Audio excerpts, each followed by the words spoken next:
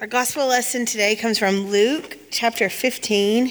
We're going to read the first 3 verses, and then we're going to jump down a little bit and to verse 11, and then we'll finish out the chapter. So, verse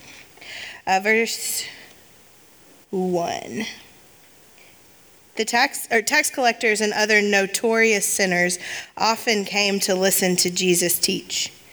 This made the Pharisees and teachers of the religious law complain that he was associating with such sinful people and even eating with them. So Jesus told them this story. Verse 11, a man had 2 sons. The younger son told his father, I want my share of your estate now before you die. So his father agreed to divide up his wealth between his sons. A few days later, this younger son packed all of his belongings and he moved to a distant land where he wasted all his money in wild living. About the time that his money ran out, a great famine swept over the land and he began to starve. He persuaded a local farmer to hire him, and the man sent him into his fields to feed the pigs. The young man became so hungry that even the pods he was feeding the pigs looked good to him, but no one gave him anything. When he finally came to his senses, he said to himself, at home, even the hired servants have enough food to spare, and here I am dying of hunger. I will go home to my father and say, Father, I have sinned against both heaven and you, and I am no longer worthy of being called your son. Please take me on as a hired servant. Verse 20, so he returned home to his father, and while he was still a long way off, his father saw him coming.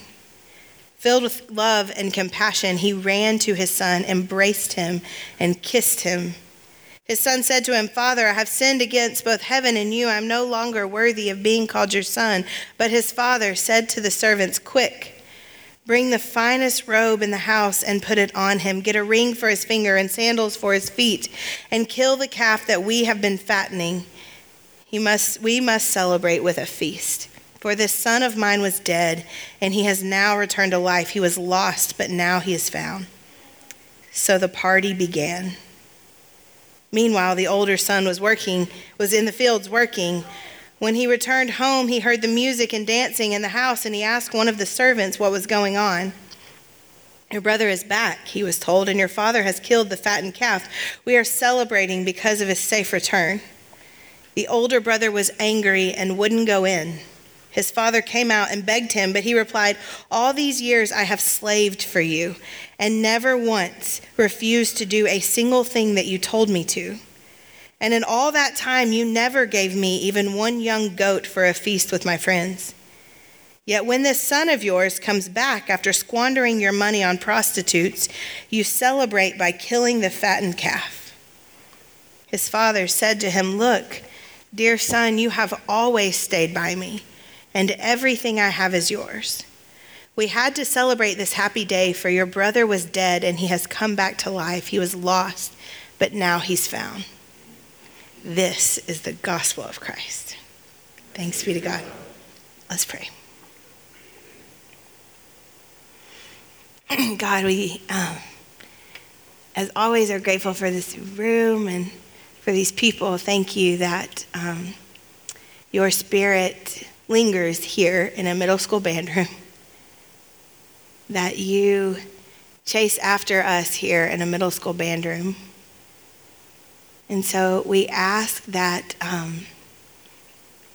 we believe your spirit's always with us. We ask to feel you this morning, to feel your nearness, to hear what you might have for us from your word as we look at this story and our story. And I just pray that you awaken something in us that feels dead, that you find something in us that has been lost, that you breathe new life into places that have been long devastated inside all of us. In your name we pray, amen.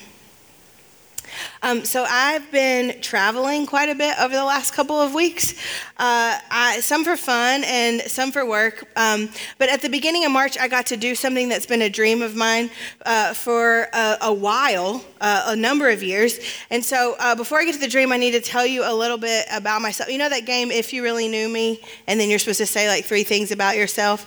I'm not going to tell you 3 things because I'm not that vulnerable.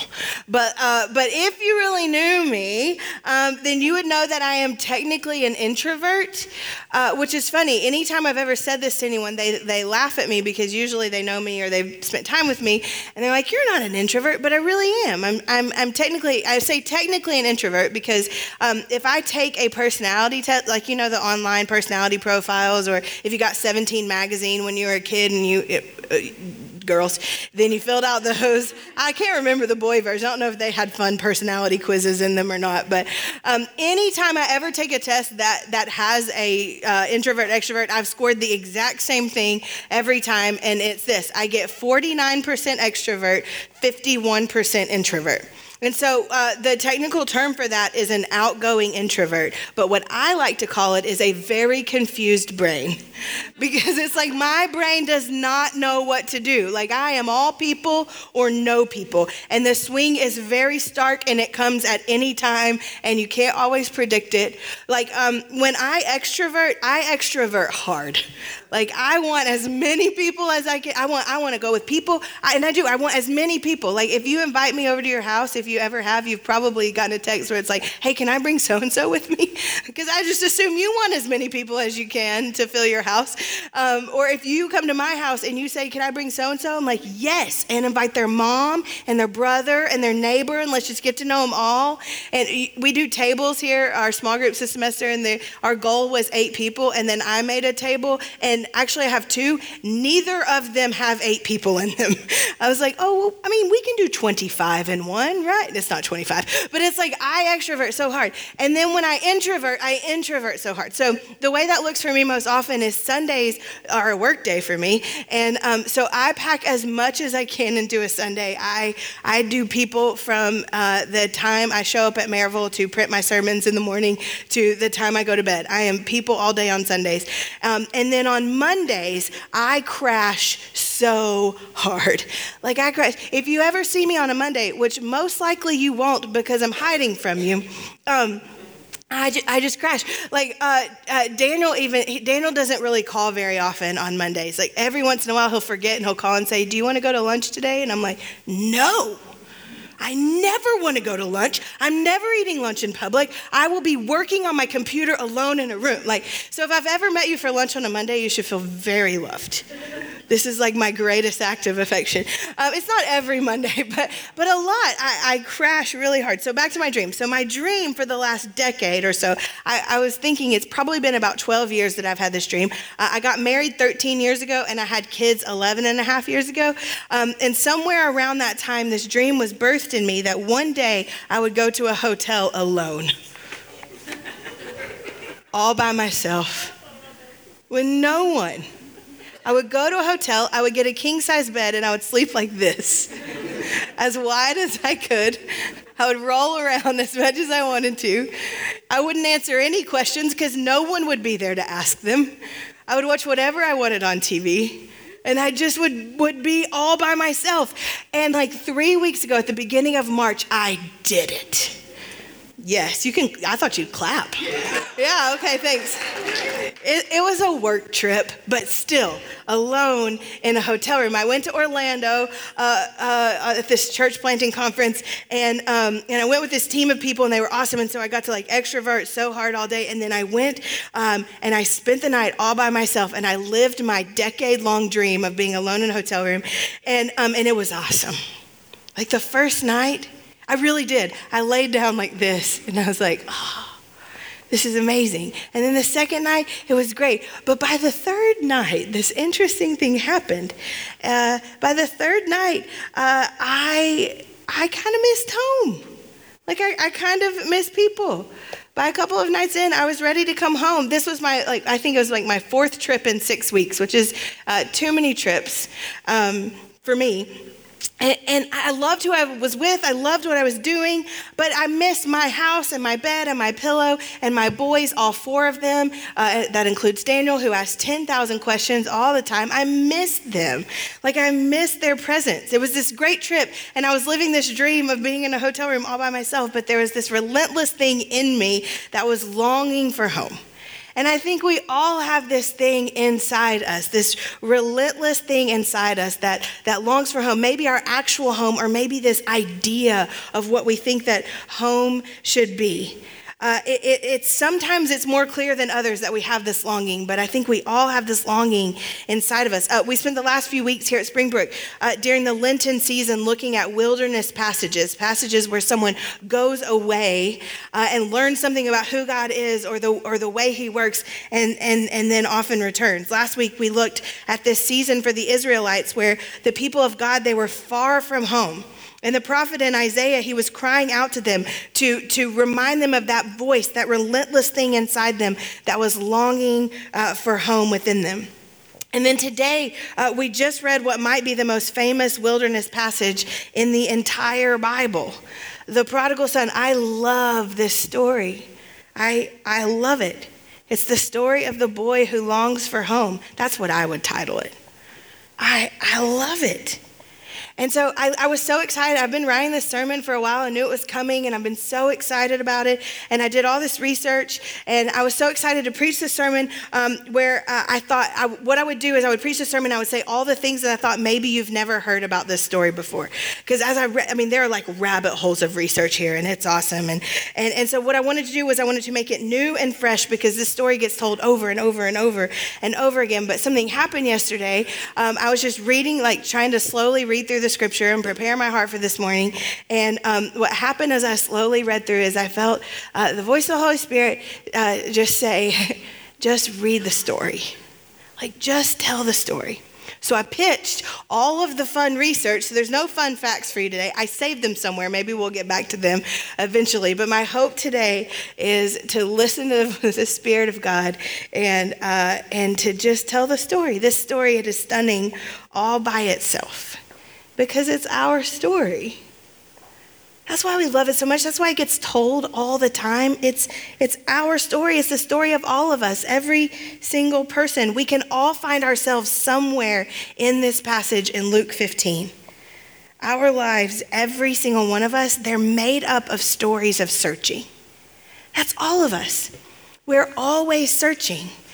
We spend our lives searching for the kind of person that we want to be in the world. We search for the kind of work that we want to do. We search for people to love and people to love us. We search for the things that put skin on our bones and it gives us guts that makes us human. We search for beauty and pleasure and hope and knowledge and meaning and purpose, and we spend our entire lives searching for home. With this relentless thing in us that calls out for home. All of us, we're all searching for home. And so this is our story. Jesus, at the beginning, in the first two verses, he gets confronted by the Pharisees. I really just wanted to preach a whole sermon on the first two verses. One day we will. He gets confronted by the Pharisees because they don't like who he's hanging out with.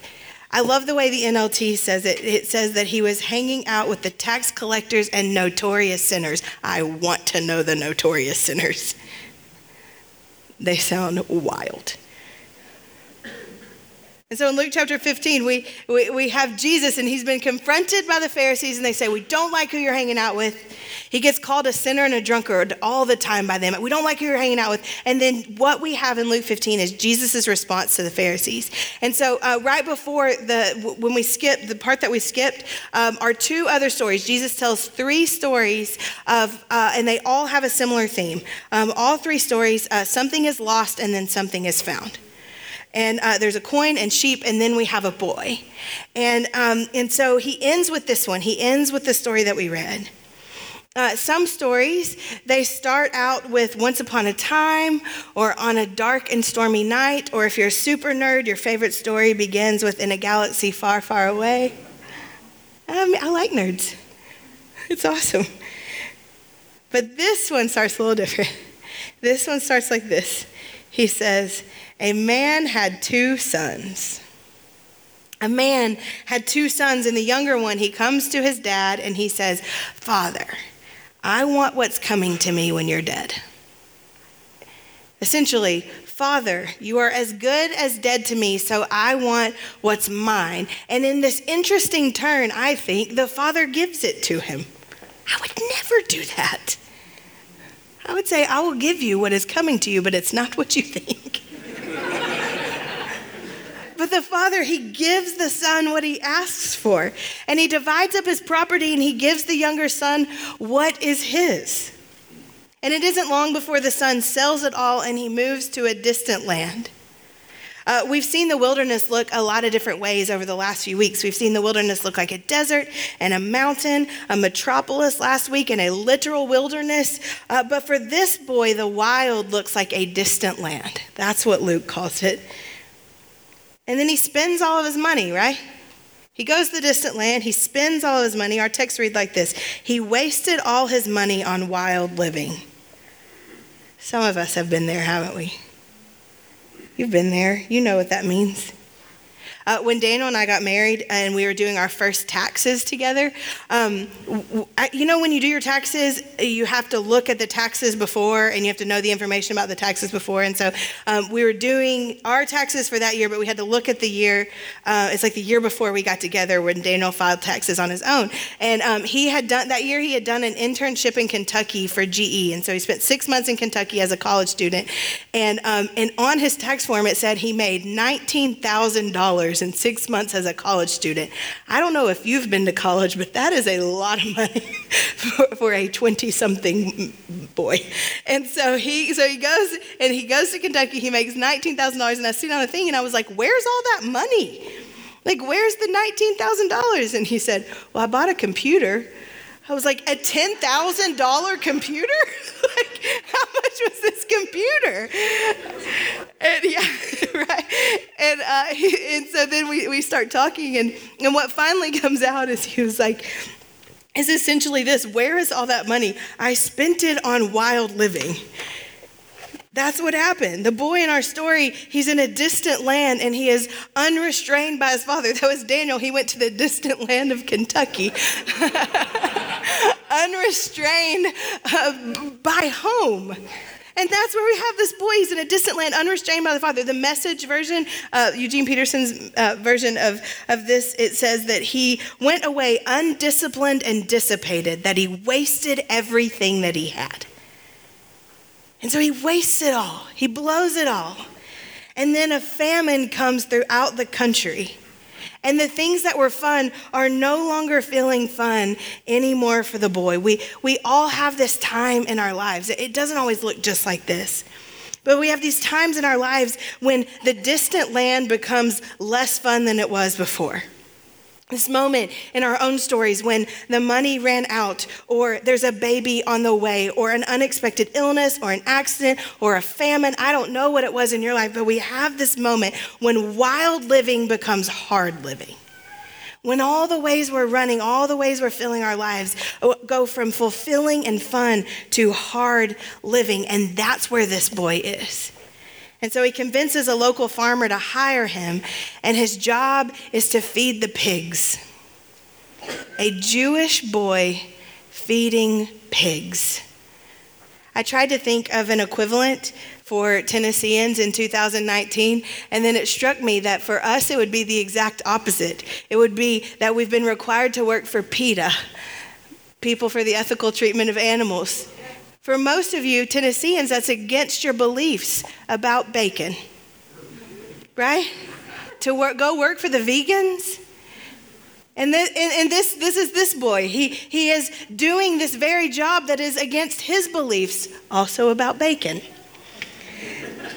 So this Jewish boy, he feeds the pigs, and then it gets worse. He catches himself staring at their food, wishing it was his. But no one gives him anything, our text tells us. It is the lowest point he can imagine. He's taken a job that goes against everything he has been raised to believe. And then in this job, in his lowest moment, he looks at the corn cobs that the pigs are eating and he wishes it was his. And the scriptures tell us here that it is at this point that the boy finally comes to his senses. This point, when he's staring at the hog food, he comes to his senses. In recovery circles, this moment is called rock bottom. It's this moment when the risk of changing becomes less than the risk of staying the same. In rock bottom, it looks different for all of us. For this boy, it's his lowest low moment, but it's not that way for everyone. I listen to a podcast really regularly. I'm not going to tell you what it is because the language is terrible and you'll email me too much about it, but I listen to a podcast, and it's a guy who's sober. And I'm so fascinated by the recovery movement. And so I listen to this guy, he's sober, and he regularly talks about his rock bottom. And for him, it was this moment when he realized that everything that he thought would make him happy was no longer working. So he's an actor, he's famous, and so there's this moment in his life where he's just come off a press tour for a movie that he did that was wildly successful. And so he leaves that press tour and he goes on a vacation to Hawaii that he pays for with his friends. And he does as many drugs as he wants, and he does whatever he wants in Hawaii. And then he's going to fly home from Hawaii to walk onto a movie set where he has been paid a fortune to act on this movie set. And so on the flight home from Hawaii to the movie set, he has this layover in San Francisco. And he says he finds himself sitting in the corner of an airport bar downing Jack and Diet Cokes, and it hits him that in this moment, he has everything he's ever wanted in life. Like everything he ever dreamed of as a kid, he has in this exact moment. He has a job and drugs and women and fame. He has $1 million in the bank. And he says all of his life, he said, if I had $1 million, and now he does. He has everything that he ever thought would make him happy. And he realizes in this moment that he has never been more unhappy than he has ever been in his entire life. He had everything. This wasn't pig slop. This was, I have everything I've ever wanted, and it doesn't fill me up, and I am more unhappy than I've ever been in my entire life. This is the kind of moment that we're talking about here. A boy who squandered everything in a distant land who finally comes to his senses. It's the moment in our lives when all of the illusions of what might make us happy get exposed as being just that, illusions. And he wakes up to himself. That's how one translation says it. He finally wakes up to himself. This Jewish boy longing for pig food wakes up to himself. I think a lot of us think that rock bottom is just for addicts or junkies. But I think that we can benefit from seeing that the illusions of what we think might make us happy are just illusions. That's all they are. When you do the research of how much money will make people happy, up to a certain point it works. Do you know what the point is? Up to a certain point of a yearly salary it works. $50,000, that's the point. When you make up to $50,000, the research shows that money does make you happier. And every dollar after that, it goes down. It is an illusion. It's a complete illusion. That's where we are, this boy. So he comes up with a plan. I'll ask my father to hire me. That's what he says. I won't be his son anymore, but I won't be hungry anymore. And so he goes home and he practices his speech. I love that part because I'm always practicing my speech. I did this as a kid. I did this as a girl. I remember coming home trying to convince my parents that the reason I was late was because I was just being so helpful to people. So I was going to be late. I was just helping everybody. And I didn't call you because you don't like me to use the phone in the car. And here, let me give you the 85 reasons why it's fine that I did this thing that you did not want me to do. And that's what he's doing. He's coming up with his speech. And then the very best part, the very best verses of Luke 15. Luke 15:20 says this: while he was still a long way off, his father saw him coming. He never stopped waiting for him. Ever. Do you hear that? God has never stopped waiting for you. While he was still a long way off, his father saw him coming. Filled with love and compassion, he ran to his son. Aristotle says that great men never run in public. I disagree. We have a great man, a good father, and he is running in public toward his son. And the boy, he starts his speech, but the father has none of it. In the middle of his words, he embraces him and he kisses him. And he calls to the servants and he says, bring him the finest robes. And those would have been his robes, the dad's. He says, bring him my clothes. And he says, put a ring on his finger to show that he is mine. And put shoes on his feet and kill the meat that we've been saving. And invite the whole town because we are going to party. Because my son was dead and now he's alive. He was lost, but now he's found. And then my second favorite verse, Luke 15:24. This is my life verse of this week. So the party began. So the party began. It kind of reads like a joke, right?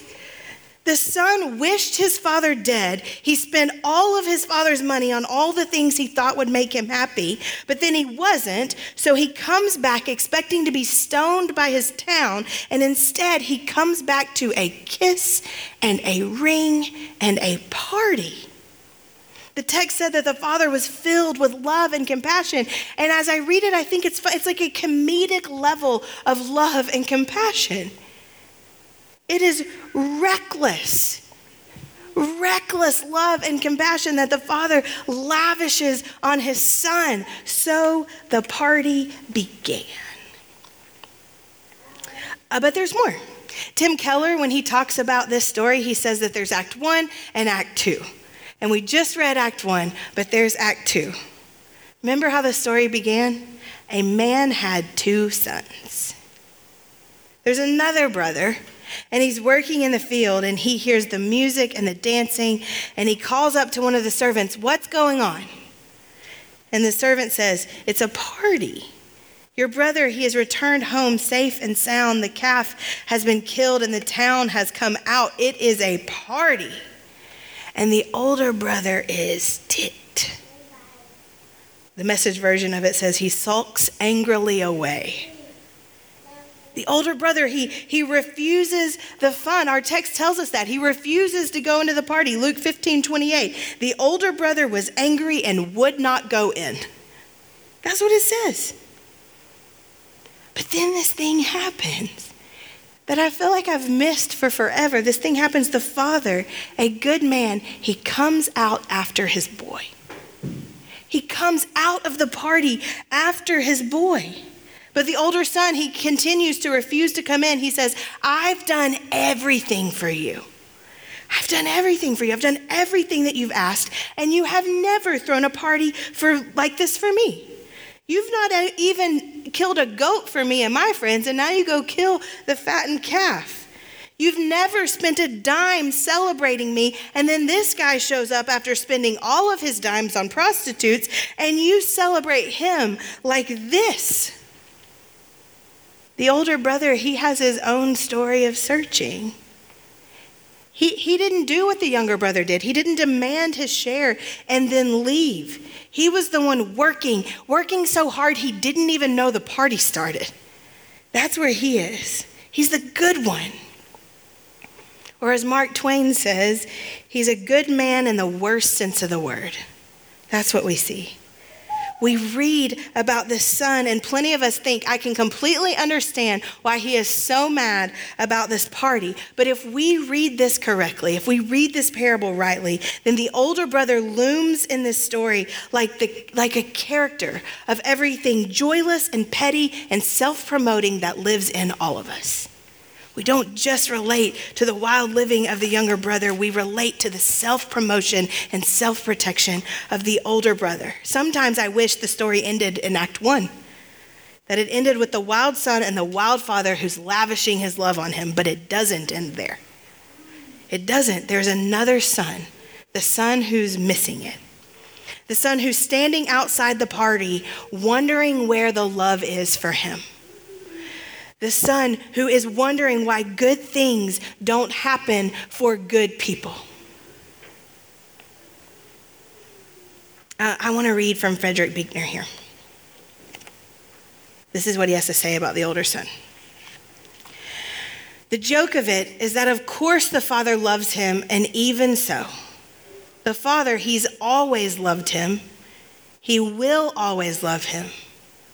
Only the elder brother never noticed it because it was never love that he was bucking for, only his due. The fattened calf, the best scotch, the hoedown, it could all have been his too, any time he asked for them, except he never thought to ask. He never thought to ask for them because he was too busy trying to cheerlessly and religiously earn them. The father, he looks at his son and he says, "You don't understand. All of this is yours too. It's our party. It isn't his party. It's our party. You have been with me and everything I have is yours. This land and this party, you never had to earn any of it.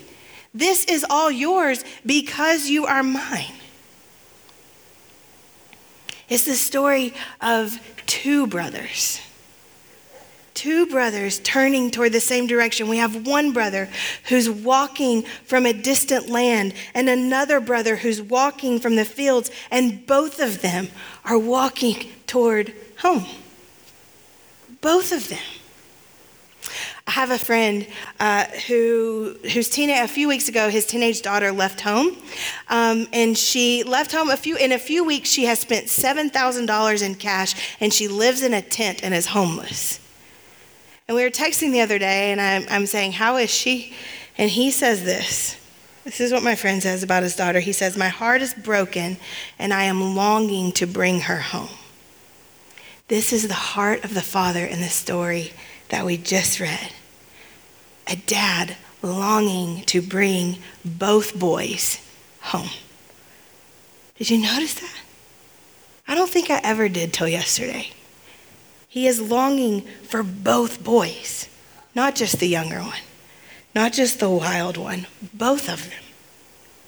He finds the younger one while he's a long way off, and he comes out of the party after the older one when he's refusing to come in. The Father, the God picture of this story, he isn't hiding out hoping that each boy will find him. In both stories, the Father comes out trying to find his boy, longing to bring them home. This is how the Father feels about both of his boys. He longs to bring them home. The band can come on up. One last story. Eugene Peterson is my favorite pastor, and then he passed away in October. And so I was reading an article about his funeral, and his son spoke at his funeral. His son is named Leaf, which is a very cool name. And so Leaf Peterson, he tells this story about his dad. He said that he and his dad used to joke that Eugene Peterson had everybody fooled because he only had one sermon ever. That he only really preached one sermon. And so Leif Peterson stands up at his funeral and he says, "My dad fooled all of you. He only had one sermon ever, and I know it well because for the last 50 years, he has snuck into my room late at night and he has whispered this sermon over me." And this is what a 50-year-old man said his father had been whispering in his ear since he was born. God loves you. He's on your side. He's coming after you. He is relentless. God loves you. He's on your side. He is coming after you, and he is relentless. When you have seasons in a distant land where you buy into the illusion that you will find love and life and happiness and all of the ways that the world promises you that it will come, God loves you. He's on your side.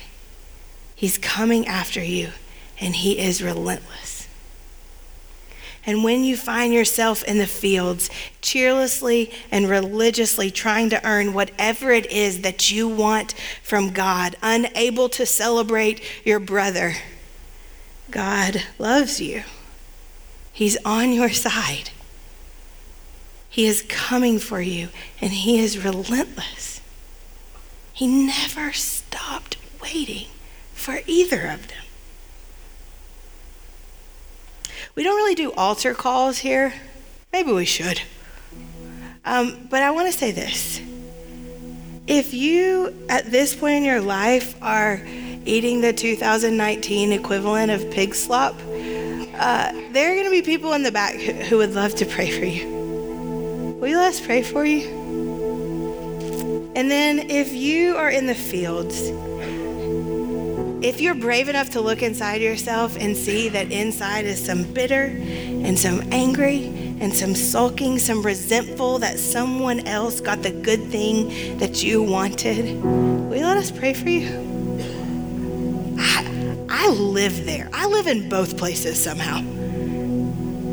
It's part of being a person, but we're a praying people. That's what we believe. We believe that we all spend time in the fields and we all spend time in the distant land. And so why not pray for each other? So we'll be in the back. We're going to take a few minutes to be quiet. We do this every week. We call it Selah. There'll be some verses on the screen if they're helpful, but let's just spend a few minutes. I'll pray for us. God, we welcome your spirit in the quiet. Will you give us the courage to look inside ourselves and find where we are in the story?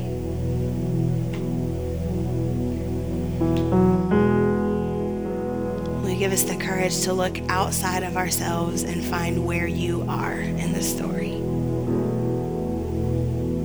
We're a searching people. And what it seems like here is that you want to be found. So God, will you send your spirit to let us draw near to you and find you? The only thing that will fulfill us, the only thing that will bring us life, true freedom. Will you give us ears to hear the song of this morning that you love us? That you are on our side, that you are coming for us, and that you are relentless. You will not stop coming after us. In your name we pray, amen.